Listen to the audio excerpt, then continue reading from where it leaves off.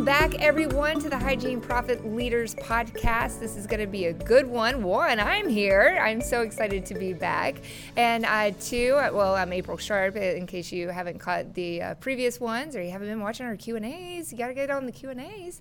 But we are also here with Jacqueline Sykes. Jacqueline, this is actually your first time here, isn't it? Yeah, super excited to be here. Yeah, it's a little nerve-wracking at first, right? I know you were saying, I don't know, I don't listen to that many podcasts, but you are a hygienist, yes. Correct? How long have you been practicing?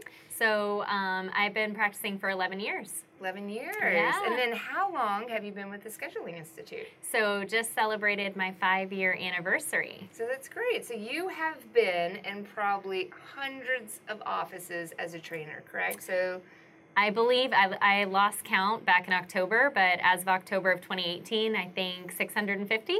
650 offices. Okay, Yep. So you practiced clinically for 11 years. Yep.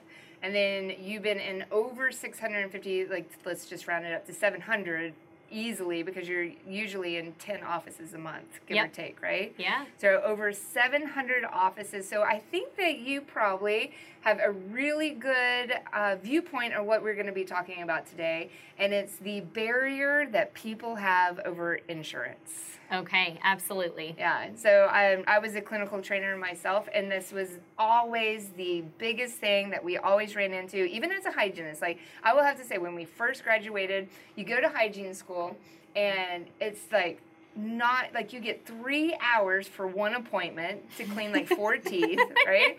And you have to like document the smallest little. I remember I got knocked off because I didn't document the diameter of a zit on someone's face one time, and I did. I got knocked off on that day. So like the reality, and they don't talk about insurance at school. They don't talk about. They sure as heck don't set you up for success for an hour appointment, right? Because they Definitely give you 3 not. hours for Definitely one not. appointment. So that was one of my biggest, like, just slap in the faces when I, like, graduated and I got out in the real world. And then I got so many people asking me, does my insurance cover that? And I was not prepared for that answer. Would you agree with that? Oh, absolutely. Like you said, I think I remember having full-on panic when it was like last semester of hygiene school. You had to see patients double time, which meant like 2 and 4.5 hours, and was not prepared when I walked into an office the first day in private practice. I just remember putting my gloves on for the first time, and I remember this like it was yesterday. And that was back, oh God, when did I graduate? 2014. And I remember putting my gloves on, sitting down, thinking, I don't know what the hell I'm supposed to do right now. Like, it really is overwhelming when you first graduate. Yeah. And then you start getting all these questions about insurance and, you know, is it covered in my network? Is it not covered in my network? Is it PPO? Is it like, you don't have a single class about this in hygiene school, do you? No, not at all. No. Not even a single conversation. Yeah. Like you said, it was all clinical, but not really any preparation around the conversation that you need to have with the patient. Yeah. So I think it's really important that, I know this is only like 15 minutes that we're going to talk about it, but it really is one of the biggest barriers that hygienists get on a regular basis. And so what we want to talk about is not how to claim insurance, how to maximize your insurance, how to get the, you know, best benefits. You want to do that. Yes. Right. We always say that always maximize their insurance, but we can't let insurance dictate their treatments. Exactly. Yep. Yeah. Yep. And I think that's an important thought to keep in mind. It's not that we're not going to help them go after the benefits that they have, but that a lot of times, especially because there wasn't a lot of preparation on how to have that conversation, it felt like an immediate roadblock, and it felt like an immediate kind of like, you know, like it felt like a huge hurdle to try and get over with the patient, when if we can stay focused on what the patient really needs. Yeah. And it's one of those things, like when you first get out of hygiene school, whatever you do those first 1 to 2 years really sets the tone of how you're going to kind of attack it in the future. Like you set your habits those first 1 or 2 years. And so if those first 1 or 2 years you didn't learn how to get over that barrier, you still have it. Exactly. We see hygienists that have been hygienists for like 20 years and they still have an insurance barrier Yep. because of those habits that they set that first 1 or 2 years after they graduate. Yeah. So what is one of, like, okay, so you've been in over 700 offices. So what are some of the things that you see are like continuously popping up in those 700 offices? As far as with Insurance barriers. Insurance barriers. I mean, I think it's just that mindset that if it's not a benefit that their insurance provides to them, that it's going to be an automatic no from the patient. And, you know, hygienists, most of us, we know a lot about our patients. They share a lot about their pocketbook. They talk to us about, you know, their personal life and what's going on with their professional lives. And it's really, if we, you know, just don't have that mindset, it's really hard to separate the two and think about presenting, you know, the treatment to them regardless of whether or not the insurance covers it. Yeah. And we're stuck in a really bad situation. I do have to believe this because most people compare dental insurance to medical insurance or Yes. house insurance or car insurance, and it's not. Yep. It's not even remotely comparable because the way I've always described it to my patients is that insurance is supposed to cover you during an unexpected kind of disastrous event that might Right. occur, right? But a cavity or needing a crown, that's not, like, this happens to people every single day. Like, your house burning down is not something that happens to people on a regular basis, but being diagnosed with a cavity, it happens pretty on a regularly. regular basis. And Yeah. so, like, to compare the two, like your car insurance, you're hoping you never have to use it, but the reality of dental insurance is that you're gonna have to use it, really. Exactly. Yep. So it's just really important that we get over, like, the comparison of all insurance, because insurance is usually supposed to, well, like, if you think about any insurance that you have in life, your house, your car, whatever, you have a deductible.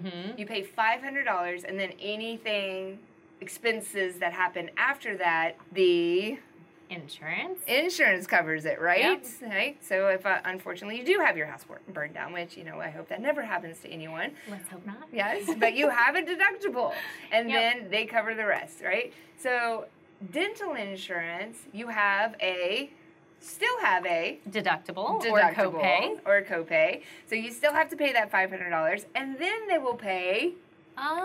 Maybe, you know, maybe $1,500 for Yeah. the whole year. $1,500. When I saw that, I was just like, oh man, good insurance. Or Yeah. like every once in a while you saw a $2,000 Ooh, one. Super You're like, exciting. Jackpot. Yep. We're like, you've got the best insurance. It covers $2,000. So, but then after the $2,000, you're completely on your own. Yep. And I don't think that really registers in people's mind that that's how dental insurance works. So if you think about it, you still have a deductible. They'll cover it, and it's not even 100% up to the it's like 80% up to the $1,500. Yeah. And then after that $1,500, if you're lucky, $2,000. You're on your own. Completely on your own. Yep. That's not insurance. Yep. That's a coupon. That's a discount. Yes, it really is. It's Yeah. not insurance. It's a coupon. It's just saying, I'll give you $1,500 off of the 80%. Yeah. You still have to pay out of pocket for the deductible and the 20% remaining. And then after that, you're on your own. So for us to even think that's a barrier is kind of a joke, because dental insurance is a joke. Hasn't changed since, what, the 67 maybe? Yeah, and it pretty much has not increased with inflation since what has happened since the 1960s, 1970s. So when we had $1,000, $1,500 back in 1970s, that was pretty good, right?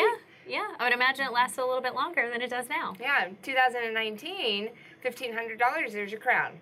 That's it. That's it. That's it. That's all you get.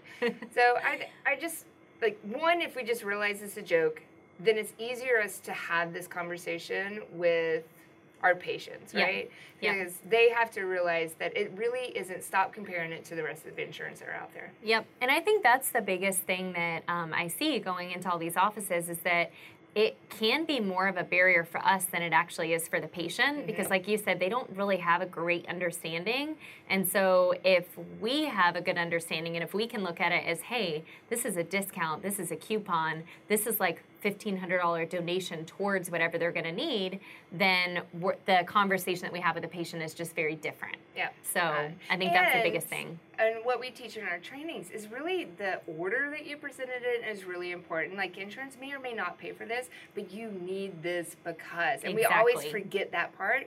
We might say the because first and then just go, oh, but it's $1,800 out of pocket. I know it's expensive. Yes, you use the worst words you can possibly describe it. Yep. Yeah?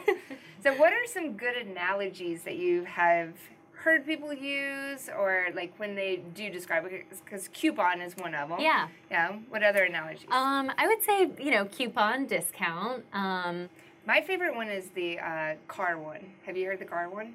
Like oil change? Yes. Yes. Windshield wipers. Yeah. So you own your car. The average person owns their car for 7 years. Okay. No, I did not know this. Did not know that. I do not hit the average.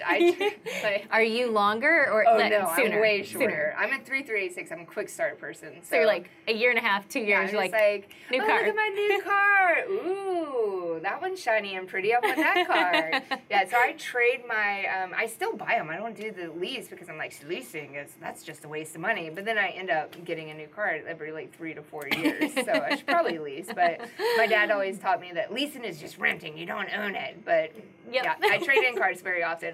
My dad was the one who probably extended the 7-year average. He kept cars for like 10, 13 years. Like you're still wondering how it's running. But the average person owns a car for 7 years. And so you tell the patient the average person owns a car for 7 years. Then you can even ask them how long they've owned their car. But then you ask, like, do you have to change the tires on your car every 4 years? Yeah. Do you have to come out of pocket, or does insurance cover that? Out of pocket. Out of pocket. Windshield wipers, out of Out pocket. of pocket. That stupid air filter. Out of pocket. I'm still convinced that's a conspiracy. Yep. Every single time. Always dirty. It's always dirty. I'm like, can you hose it down? Can you vacuum the... Can we extend the life a little bit? Can we get some Windex on that? Like, why do I have to get a new one every single time? I was like, here he comes. I know what he's about to say. Air filter. Here we go. Yeah, but it's not covered by insurance. And I think that is. I think it's like thinking about your car, thinking about your home, right? Homeowners insurance. Yeah, there are things that it's going to cover. But, normal maintenance on a regular basis, cutting the lawn, trimming the weeds, edging the driveway, like those are things that you pay for out of your pocket. I just had a sinkhole in my driveway. Ooh. Yeah, it was crazy. We'll have to post pictures up. That sounds scary. Of our sinkhole, because our driveway all of a sudden started getting like these crazy cracks in it. And we're like, oh, that's a little weird. And supposedly it's really common in Roswell because back in the 80s, they used to bury, whenever they were building subdivisions, they would bury the old trash in the trees, and they found a rug, like a rolled up rug, up in the sinkhole. I was like, what's in the rug? So, what's in the rug? For anyone in the PSA, for anyone that's in the Roswell area. Yes. So we had to like dig it out. It cost us like $10,000. Insurance did not cover anything because it's in the yard. Like most house insurance only covers like your home and not your yard. So it was a huge hit on us. It was very stressful.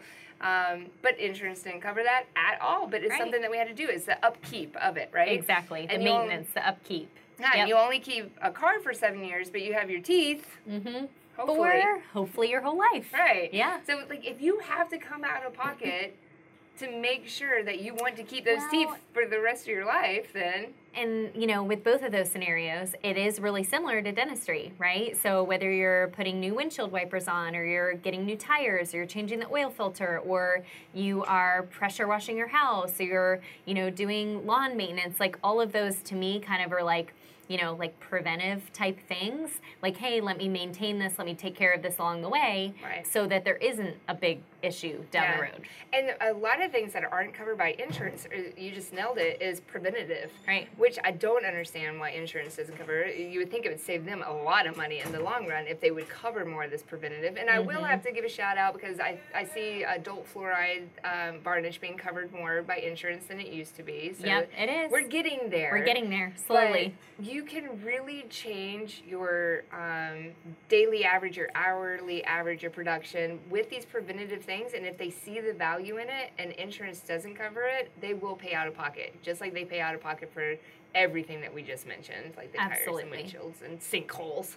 Yep. Yeah, which I don't wish that on anyone. Hopefully not. And that really is. So what I will say is that, after working with so many teams and going into so many offices, that's something that we see over and over and over again. As soon as our mindset changes and as soon as we communicate it to the patient that, hey, this may or may not be something that your insurance is going to cover, but you really need this because of whatever it is, we really do see that patients say yes a lot of times. They're willing to do it as long as we have created the value and we've set the conversation up with kind of that mentality. And we've always said we're the authority. Like, they're looking at us wanting to know what we suggest for them. So when we tell them what they need, like you said, they will usually invest if they see value, and that's the key thing. Exactly. If they see value. So anytime someone said no to a treatment that I said, I would never blame it on their insurance. I'd never blame it on them. I would blame it on myself and say, I obviously didn't educate them enough to see the value of it. What am I going to say differently the next time they came in? Because I think it's really easy to use insurance as an excuse or lack of money as an excuse. But really, if you own accountability, anytime you can educate and they will say yes. That's when people say yes, is value. Yeah. Yep. I agree with that. Yeah, even when it's, they're sometimes driving a really nice car or have a really nice purse. Or going on a really nice vacation. Yes, and they say money, since insurance doesn't cover it, they don't want to invest in it. But again, they see value in driving a really nice car. They see value in this vacation. So you just got to see what they see value in. Like, maybe it might be cosmetics reasons because they obviously love appearance and, status. And so letting them know what they'll have to lose if they don't do it. You don't want to be missing that tooth in the future. So at the end of the day, insurance should never be what I call the number one excuse that dental hygienists put up as why their patients aren't saying yes to something. Absolutely. Yeah. So Jacqueline, this was so much fun. We are definitely going to have you back on. You are a plethora of knowledge. I know you've been into hundreds of offices. We'll probably get your insights and help on building some of our Podcast Plus information. Can't wait. For those who don't know what Podcast Plus is, podcasts are obviously available to all of our hygienists. We love hygienists and love supporting them. So we put this podcast out for everyone to listen to. But if you're part of our Advanced Hygiene Boot Camp, we actually give you what we call Podcast Plus. And so these are additional worksheets or behind the scenes, some additional interviews or things that you can use at a meeting. So they're just more support for you. And then also make sure that you join us on our live Q&A calls. I briefly mentioned that at the beginning of the podcast. But if you are in the Advanced Hygiene Boot Camp, you are invited to all of our live Q&A. Live streaming video is a way that we can get information to you in a more entertaining way than just on the telephone. So we play some really good videos. We have great content. We can do polls. You can chat with other hygienists. It's just a perfect way just to kind of bring this industry and community together, because I say it all the time, we love hygienists. So Jacqueline, thank you so much for being on here. Absolutely. Thank you for having me. And if you guys are not part of the Advanced Hygiene Bootcamp, just go to hygienebootcamp.com and you can read more about it and send the information to your doctors. Or you can always email hygiene@schedulinginstitute.com. All right. Thank you again, Jacqueline. We're going to have you back on. I love talking to you, and these are always just so much fun. I love doing these. Well, thanks, April. It's really been a pleasure, and I look forward to this again. Thanks, Jacqueline. Thanks. All right. Bye.